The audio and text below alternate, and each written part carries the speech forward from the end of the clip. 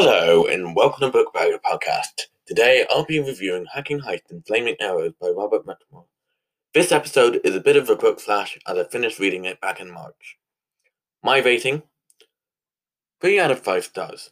This book was honestly not what I was expecting, and in a bad way. First of all, this book mainly takes place in the forest just after Robin shot Guy Gisborne in his delicate parts. Whilst living in the forest, Robin makes friends with the forest people and forms a sidekick of Merrin. Second thing worth pointing out, Robin is only 12. I found this surprising, seeing as Robert Muchmore's readers mostly consist of teenagers. But then he was trying to write this book for a younger audience, and lightly succeeded in doing so. For the teenagers, maybe not so much, or at least in my opinion. I don't see myself reading a sequel anytime soon.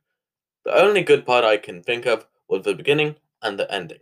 It was nice seeing some chapters from Robin's point of view and some points from Little John's point of view. Definitely not my favorite of books.